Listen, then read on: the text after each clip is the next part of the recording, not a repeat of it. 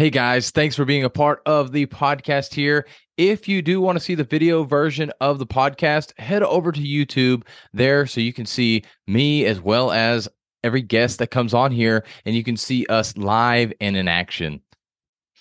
Well, anyways, let's move on to the next point. What's up, guys? Welcome back to part 4 of how to organize your speech. If you don't want to have awkward transitions like I just started this with, then listen in because transitioning between your opener, the body of your speech, and the closer are very important. So, how in the world do you do that? Well, don't be awkward like I just was. First of all, whenever you're going from the opener to the body is one thing. When you're going from point one to point two of the body is another thing. And then when you're going from your last point to the conclusion is another thing. They're all similar, but they're different in their own ways. So let's talk about the transition from the opener to the first point of the body. So if you remember when we talked about the opener, we talked about how you were going to kind of summarize what it is you're going to talk about. You may give a fact, a question that's related to that, and then go into a summary about what you're going to talk about for the day. And then your first point is going to be the very first point of your overarching theme of what you want to talk about. So you clearly just gave kind of a summary, a headliner of what it is that you're going to talk about. And now you're giving your very first point of helping with giving people more information on that overarching theme. So how you go from that gap of summarization is sometimes it can be seamless. It really just depends, but maybe you go in telling another joke or you tell another fact. What I wouldn't do is say, well, speaking of that, let's go into our first point. Definitely don't do that. You want to make this very smooth. If you say, well, let's go into our first point, it's a little weird. So you want to make sure as you do this, you make that seamless transition by, if you say, hey, so today I want to talk to you about how to make a peanut butter and jelly sandwich. So the first thing that you want on your peanut butter and jelly sandwich is actually to make sure that you go and get bread.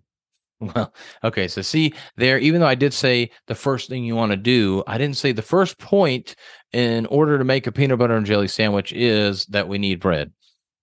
When you call it a point that literally points out, no pun intended there, but it points out the fact that this is your first point in your speech. But you can literally say the first thing you want to do is this. The first thing that I would start with is this. You could go with that, or let's say morning routines. If you want to get a better morning routine, listen up to what we're going to talk about today, because we're going to cover all things morning routine. If you've ever started a morning routine, here I am going into the very first point, you know that it is a difficult thing to do. So one thing that I like to do is actually make sure that my shoes are right next to my bed, because my morning routine is about going out and going for a run first thing in the morning. And how I create more success with that is by putting shoes next to my bed. So notice I started going right into that point and I'm diving in deeper, but I pointed out to let you know, but it seemed like a very smooth transition there. So you could go right into it, telling that first fact that you want to talk about, that first point that you want to talk about. So it can be a very smooth transition, as long as you don't say, well, my first point that I want to talk about today, or the first thing that I have on my speech list to tell you about is this. You want to try and find a smooth way to say that. And so now going between point 1 to point 2. So if we go back to our peanut butter and jelly sandwich analogy, we are talking about the bread. Sorry. So we have the bread there, and we talk about how great bread is and how having this type of bread, perhaps. And we're really going into detail about bread because we just love peanut butter and jelly sandwiches so much. And we talked about different types of bread and which ones make the best for peanut butter and jelly sandwiches. And in my opinion, white bread probably makes the worst because it just gets stuck to the roof of your mouth along with the sticky peanut butter. But I digress there. But then you would go into your second point being, now you're going to get the peanut butter. So you mentioned some about whatever you said with the bread, and then you transition to And then you want to make sure that you get your peanut butter. And don't say, and then the second thing is that you would get peanut butter, is you're trying not to go through a list. And this whole peanut butter and jelly is not the best example here. But if you go to your second point, you want to make sure that you're not saying, and so the second point. So it's essentially the same thing as going from your opener to your first point. You don't want to go from the first point to the second point. But remember, you concluded what the first point was. You kind of summarize what that was. And then you can say the next point there and give that statement or go right into a story. This may be the point where you tell a story first and then you tell the statement afterwards. And then you kind of conclude in that, or you start with a joke, something to help with a transition to bridge the gap from point one to point two, because that's essentially what these transitions are.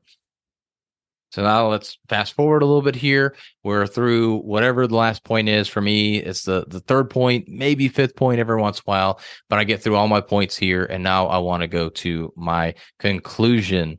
So after I said my last point, what I like to do in order to conclude is I'll give the 1, 2, and 3 points that I just gave you to really wrap it up. So I literally will tell point 1, point 2, point 3, but I keep it seamless because I'll finish with talking about how grape jelly is really the most superior jelly versus strawberry or raspberry or any of these other jellies when it comes to peanut butter and jelly sandwiches. It's the OG of them all.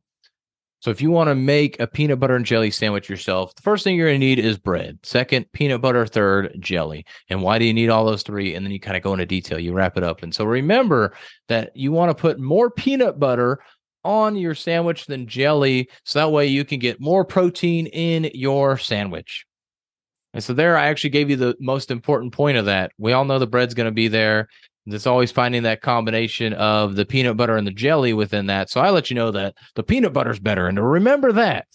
So that's how you get into that conclusion. You tell the 1, 2, 3 quick hitters of what it is that you just talked about, and then you give a remember this thing there. And then I could go into a call to action that, hey, don't make your peanut butter and jelly sandwich right now, but as soon as you get home, make sure that you make that peanut butter and jelly sandwich with 70% peanut butter, 30% jelly, and you're going to have a protein-packed sandwich, something like that. Of course, I'm making all this up, but that's how you end up transitioning between all of these points.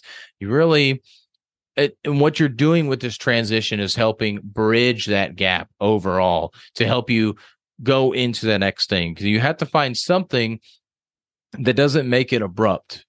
And especially when you're first speaking, it does get a little weird. So it's a little difficult to transition from point to point.